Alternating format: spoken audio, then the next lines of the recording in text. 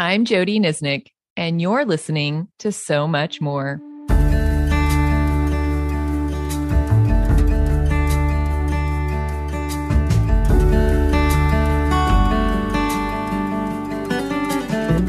In John 16:12, Jesus stated, "There is so much more I want to tell you."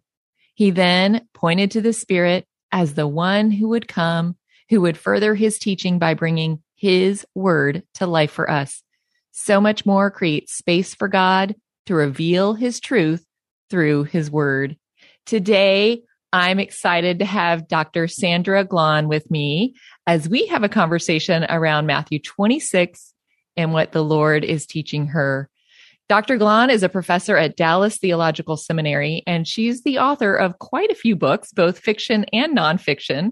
She's also a journalist and a speaker, and she loves to use her voice to advocate for thinking that transforms, especially around the topics of art, gender, sexual intimacy and marriage, and the first century backgrounds as they relate to gender. I've always appreciated the way that she not only researches, but also thinks. And so I am so delighted to share her with you today. Welcome, Dr. G. It's so good to have you on the podcast today. So much. I can't wait to talk with you. Well, tell me a little bit more about you. I kind of gave your professional bio, but help us get to know you just a little bit better. The personal side, I'm a fifth generation Oregonian. My ancestors came across the country in a Conestoga wagon. I adore dark chocolate.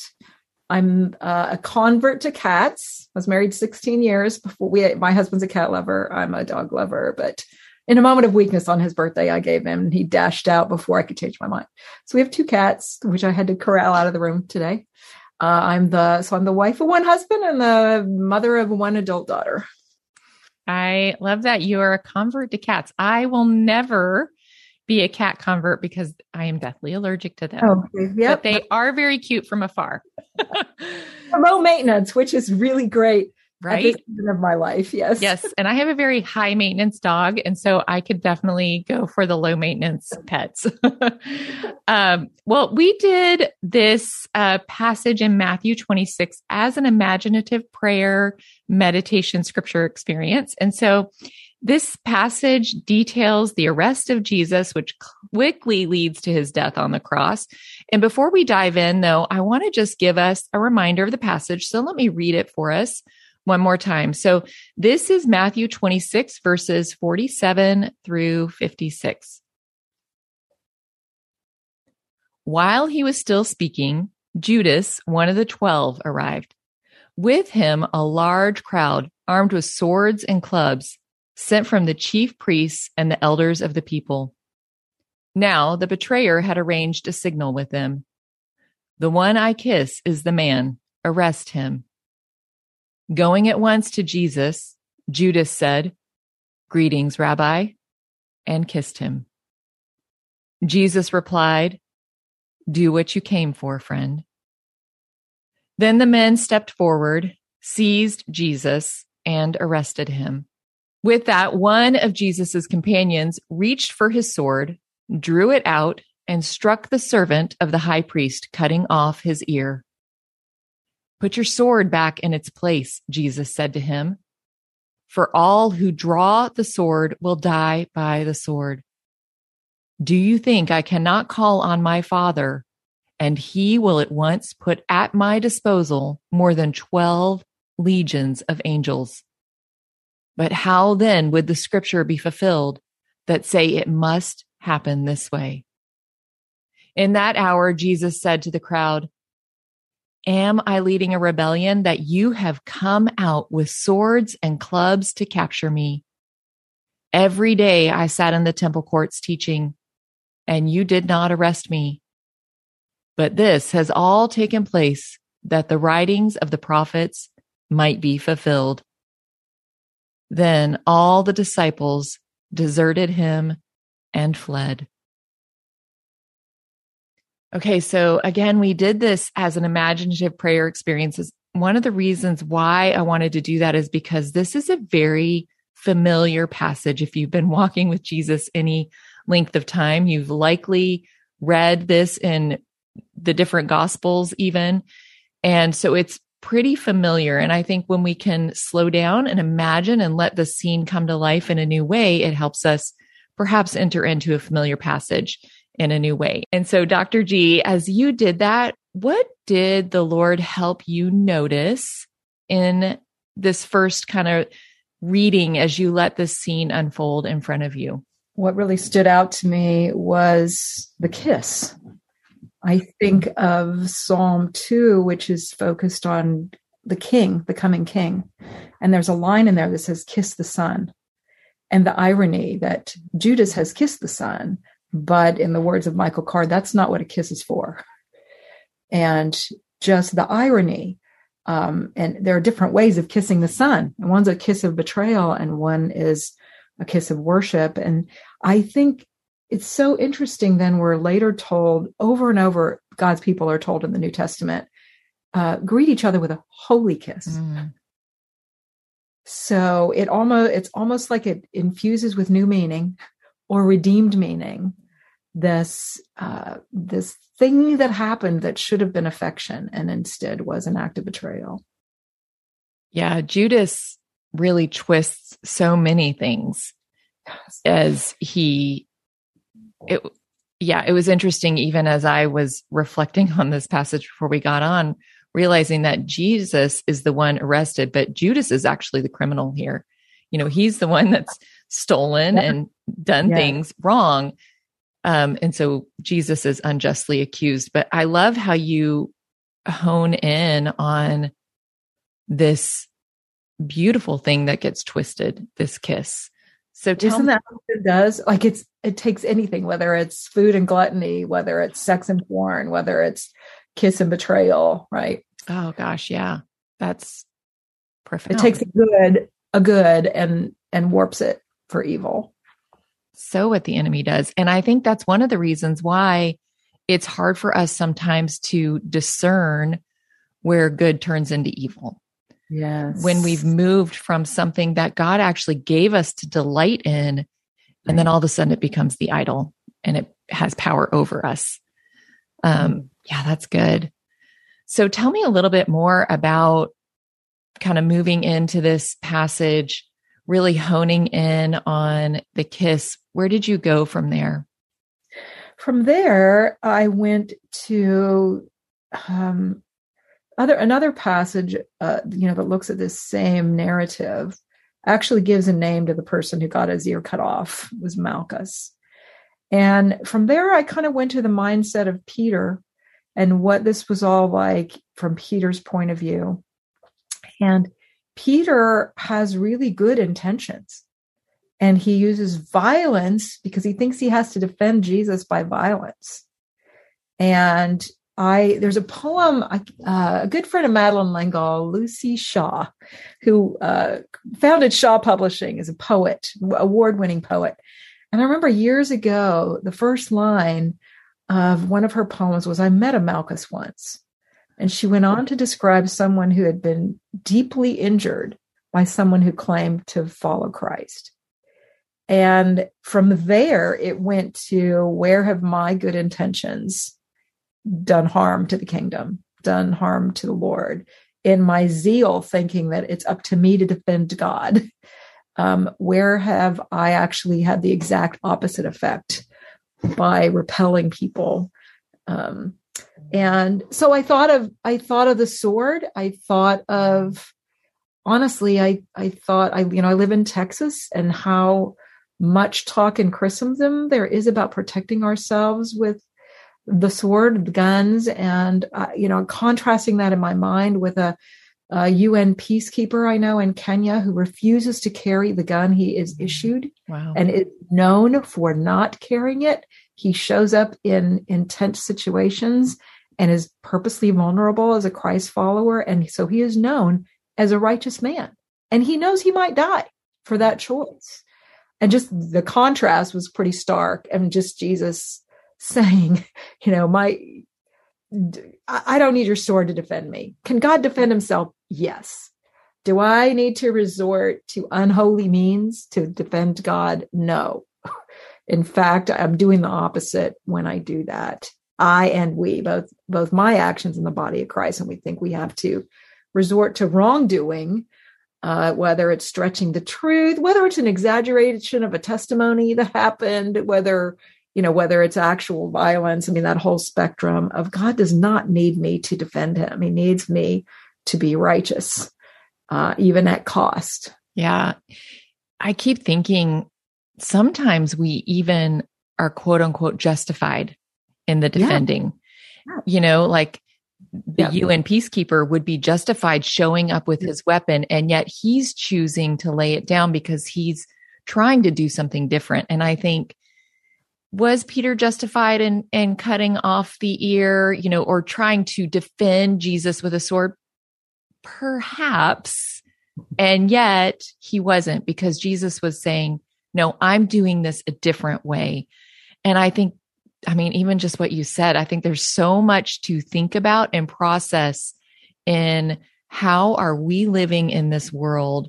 What do we present to people around us that aren't believers, or perhaps that are believers, as we throw our shoulders back and say, no, I claim this as mine and I'm going to defend it. And I feel like that's happening a lot, and it's leaving kind of a sour taste in many people's mouths about who our Jesus is and what he's actually come to do. The Christian tradition has 2 millennia of thinking about violence. And for many centuries, the mindset was, I would rather die than send somebody straight to hell by killing them, even if they're breaking into my house. I know I'm going straight to heaven. And again, I am not saying I don't have a legal right to defend myself. Absolutely. But the U.S. Constitution is not scripture. Right. I'm not saying it's biblical. I'm just saying it's not our ultimate authority. Okay, that's profound. I have never had that thought before, that I would rather die than send someone straight to hell. That actually just rose up a lot of fear in me. Like, how would I respond in a really crucible moment like that? And I think that gives us something to think about when we're really settled in who we are, where we're going. We can respond in the moment a little differently than perhaps if we're really clinging to this world and the comfort of our world. And our rights. And our rights. Yes, our rights. Okay, so you're kind of imagining this whole scene now from Peter's perspective. Is that correct? Correct. So tell me then, what happens next for you? What happens next to me is when I start talking to Jesus about saying, I'm sorry when I have had such a high view of myself that I thought you needed me to do something, and I have done damage to the kingdom, and I sensed, in a sort of nonverbal way. I don't want to attribute it to the voice of Jesus, but I sensed an urging to go back to the text and look at what was the context that God is here. Because the passage you read starts with, while he was still speaking. So I wanted to know, okay, what was he saying? And he had just come for the second time to say, are you asleep again? Yeah. And so I'm picturing that from Peter's point of view of busted. I can't even stay awake. But then sort of shifting to Jesus's, he is already feeling alone. He's already feeling like the ones who aren't the betrayer. He knows Judas is going to betray him, but the ones who really are committed to him and are with him and have stayed with him while he's in the garden have fallen asleep not once, but twice. So he's already feeling as alone as any human can feel.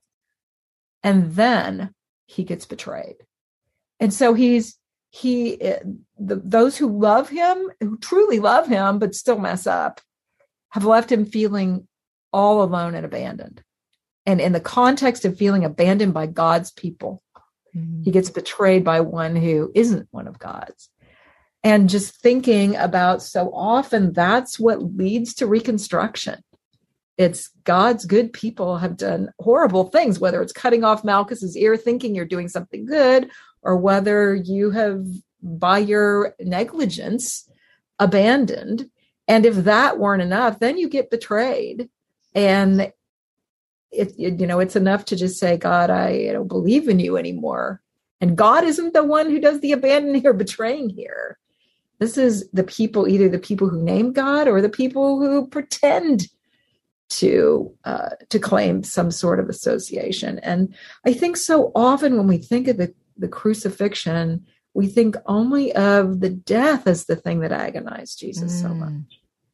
And it wasn't just the death, horrible as it was. It's, I have a good friend who's working on the suffering of Jesus starting from day one, of the impregnation of Mary. But I'll pick that up in the garden and say, these are people he has lived with for, a couple of years or more. And could they not stay awake for a couple of hours? Right. While he's sweating so much, is like dry. He's having a panic attack, if you will. I mean, he's just sweating with grief and trauma and fear, and resignation. All of that for you and for me. Mm-hmm. Yeah. And these were supposed to be his closest friends, his best friends, the one group of people that should have stood by him, and their humanity and their weakness overtook them. And yes. And add to that, did Peter not get my teaching? Oh. Like, I am here at the end getting ready to say goodbye. This should be his final exam. And he doesn't get that my kingdom is not of this world. Like, yeah, really? And Peter's just also recently declared, hey, they may leave you, but I will die with you. I'm not going anywhere. I'm your guy. Yeah. And then he falls asleep, and then this happens. And then finally the passage ends, the disciples deserted him and fled. Yeah. Oh, right. And here he stands then in the arms of the enemy, and there is no one left around him. Mm-hmm. So I appreciate your saying earlier that, I don't want to put words in Jesus's mouth. And I think that's a caution that I always give people when you do this kind of experience and you try to enter in and have a conversation in your imagination with the Lord, to really weigh any words, any kind of feeling, premonition against the character of God, the known word of God, all of those things, to make sure we handle things appropriately, especially when we feel like God is saying something to us. But our God is a really personal God, and he does have things to tell us, and he does have things he wants to expose and reveal to us through his word. So I appreciate that you said that. So thanks for just holding that tension really well for us and modeling that for us. Anything else? One more thing then, to go to Hebrews. We have a high priest who is familiar with our weaknesses. And this is the one now at the right hand of God, praying for us, advocating for us. He knows how it feels to be abandoned. He knows how it feels to be deserted. He knows how it feels to be betrayed. And still he trusts his Father. His Father is not the one who did those things. But he understands how we feel when humans do that to us. Yeah. Oh, I'm so glad you brought that verse in. I think that is such a powerful illustration of just giving us peace and rest when it feels like everything is blowing up, when we feel much the same way, perhaps, that we have been rejected, falsely accused, like you were just saying. Understood. And to know that we have a God that's not so far removed from us. He's standing up there shaking his head, but instead he's beside, before, behind, around, within, just surrounding us and saying, I know. Been there. Yeah, been there. I've been there. I know exactly how you feel. And so much more than a friend could ever say to us, to have our God say that to us. might even irritate me to have a friend say it. Like, I know how you feel. It's like, well, I don't know.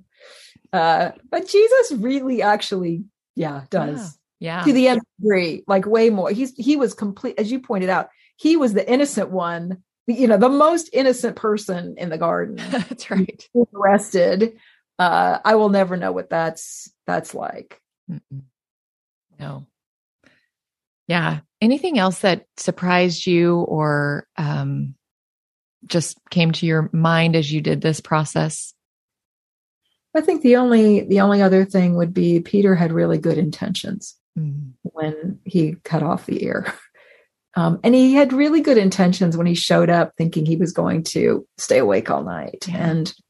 And I had a friend one time who I asked her what her husband gave her for her birthday. And she said, he gave me an intention. He wrote me a note and said, I'm planning to buy you a bike, which he never did. and I thought, how often do we do that with God? Like, here are my intentions for how I'm going to spend time with you. Here's what I'm going to do for you. And it's like, thanks for the intention. Good start. I'd probably really rather prefer a real gift, not just an intended gift. Yep. Follow through on that. But, Peter had good intentions. I'm going to stay awake. I'm going to defend him to the death. I'm going to die with him. It's like, you are not. You're going to deny me. Yeah.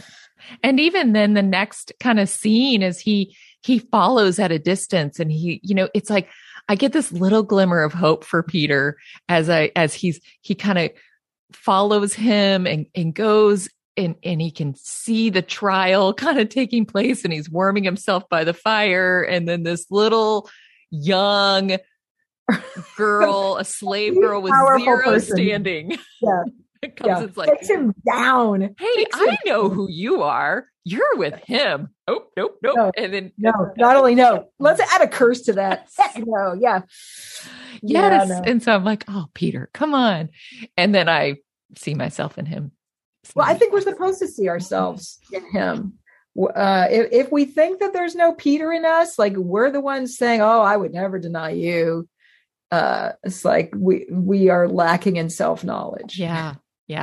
Oh, so much good stuff in Peter. Well, okay. I want to ask you another question. So I'm going to shift our conversation a little bit because you recently signed a contract to publish your dissertation work. And I know a little bit about your dissertation, but I would love for you to tell us a little bit more about it because I'm really excited about this. I would love to. So the contract is with InterVarsity Press, InterVarsity Academic, their academic side. As you mentioned, I do fiction and nonfiction and some's trade, but this one is going to have the Greek and the Hebrew and the hard stuff. The working title is Nobody's Mother. And it's addressing who is Artemis of the Ephesians at the time of Paul. And why does that matter? Well, in the book of Acts, you have this story of something that happens in Ephesus. And there's this disturbance where everybody rushes into the amphitheater or the theater that's still there. I think Sting had a concert there. And they fill it up and they're chanting for 2 hours, great is Artemis of the Ephesians. And we know from Homer, we know from Cleopatra and Mark Antony, her temple is one of the 7 wonders of the world. People are sailing from all over the empire to come here. And, the Cleopatra, we know her sister was murdered on the steps of the temple. Like it's really historically rooted. And so the disturbance is happening because the Apostle Paul has been there for a couple years and the gospel is starting to cut into the financial benefit of the tourists buying trinkets from the temple, basically. And so St. Paul is already planning to go to Macedonia, but he leaves early. And then we get the book of 1 Timothy, which is addressed to his protege Timothy in Ephesus. And he says, I left you in Ephesus to teach certain people not to teach false doctrine. And as I was working on my dissertation, I was doing it at the University of Texas at Dallas, looking at history and inscriptions and wanting to know who was Artemis at the time of Paul? Who was this goddess? And if you just do a Google search on Artemis, a lot of people will say she's a fertility goddess. And that's why we don't depend on Wikipedia, because it doesn't matter who she was in the 5th century BC, and it doesn't matter who she was in the 2nd century AD. It matters who did people perceive her to be at the time of Paul. And all these words that are showing up in inscriptions at the time of Paul are showing up in the book of 1 Timothy. For example, she's called soteria, which is the female form of Savior. And normally Paul starts his letters with grace and peace to you, but this one, he starts with a defense of Christ Savior. And right. So if you see all these inscriptions, then, when I was a kid, there was this commercial for kennel ration. My dog's better than your dog. My dog's better because it eats kennel ration. And I'm like, that's their mentality. My goddess is better than your goddess. My goddess is better than yours. And so Paul's writing going, no, our God, our Savior is better. And my question was, when we get to, she will be saved through childbearing. And Adam was first and the woman was deceived. Is there an apologetic against the local cult goddess? That was my question going in. I came out utterly convinced that yes, it's a first person, like a second person conversation. He's not writing to the whole church, in other words. It's a personal letter to Timothy. He's fighting false doctrine. This is the false doctrine that got him thrown out of town, or at least drove him out early. And all these words that have overlap, and things like don't touch, don't taste, don't marry. People think of the goddesses in the early centuries as being all about sex and temple prostitution. It's the exact opposite. They are into asceticism. They are into don't taste and don't marry and don't touch. And sometimes people say Paul couldn't have written that letter to Timothy because it's too into Gnosticism, which is, it elevates, the spiritual over the fleshly. And when you think about Jesus came in the flesh, that's a really big threat. Because Christianity dignifies the flesh, not fleshliness, but like physical, resurrection of Jesus and the incarnation of Jesus and, the bodily ascension, and he's coming back in the flesh. And so anyway, all of that to say, I didn't know going in the answers to, is there a link to Artemis? And if so, does that help us understand what's happening? And I came away both convinced that it was, and also even more convinced that Paul wrote 1 Timothy, because it's not that it's Gnostic, it's that Artemis worship was into all those things that laid the perfect seedbed for Gnosticism to flourish later. Okay, so this brings to mind a second question for me, because I think it's important to understand who the goddess Artemis is, because Ephesus and the temple of Artemis is like just casting a long shadow over so much of the writing, the book of Ephesians, Corinthians, and, I'm sure you could rattle them off. But I'm thinking, so how does that then help us understand the issues that were happening, especially with women of antiquity, especially some of the passages that seem very confusing to us? So why is it important that we understand all that and understand what women in antiquity, who they were, what they were doing, so that we can better understand God's word? Yeah, great question. So I think a biggie is, that's a real technical word there, biggie. When you look at the woman was deceived, there have been many through church history who thought that meant women are therefore more easily deceived than men. Let's just ignore the swimsuit edition of Sports Illustrated when we talk about, what ways that Madison Avenue can hook men versus women. And that's not what Paul is saying. What's happening, I think, is if you go back to Homer, Iliad, Odyssey, those early writings that give us background, Artemis has a twin and his name is Apollo. And who's born first? Artemis. And in that creation story, the woman has preeminence and she's first. And I think that all Paul's doing there is pulling out his Hebrew Bible and saying, let me correct this creation story with another creation story where the man was first and the woman was the one deceived. I don't think he's saying anything about a prototype of how women sin versus how men sin and, making any sort of lasting principles about manhood and womanhood. He's just correcting a wrong creation story with a true one. And so what that does is it has an equalizing effect in a cult in which the woman is superior. And even if you look at the book of First Timothy, you have 3 different kinds of widows. There are so many single women in an empire where that's really almost kind of illegal. There's so many single women in the church that you've got the widows that are going to be supported by their families. He wants the young widows to marry, which is the opposite of what he wants them to do in Corinth, by the way. He wants them to stay single. But in Ephesus, young women marry, older women that have family are cared for, and the rest we're going to basically give a church office, put them on the rolls, put them on the payroll, if they meet certain qualifications. And their vocation is prayer. Wow. Okay. There's so many other questions that I want to ask you. And obviously I have some passion for the topic. Oh, and I do too. As a woman who loves God's word and loves the church and wants to serve well and handle God's word appropriately. I have a lot of passion for this too. Sadly, Dr. G, we have hit our time limit and So tell people, where can they find you and when is this going to come out?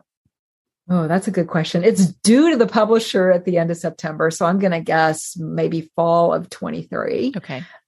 You can find me at aspire2, ASPIRE and the number 2.com, which is pulled off of the verse, aspire to the quiet life. Oh, I love that.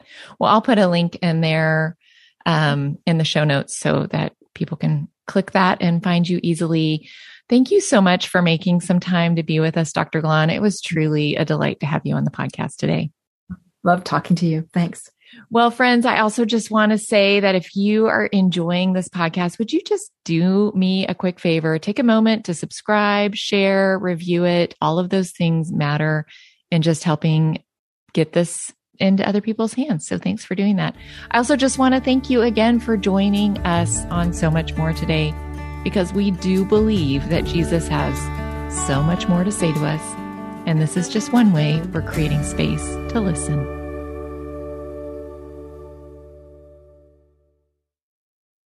I'm Don Hawkins, and I once heard Chick-fil-A founder Truett Cathy say, "You can tell if a person needs encouragement, check to see if they're breathing." I'd like to invite you to my weekly podcast, Encouragement for You, featuring encouraging guests like Dr. Greg and Aaron Smalley, Dan Cathy, the late Dr. Frank Menrith, Josh McDowell, and more. To subscribe to my weekly Encouragement for You podcast, go to lifeaudio.com. That's lifeaudio.com.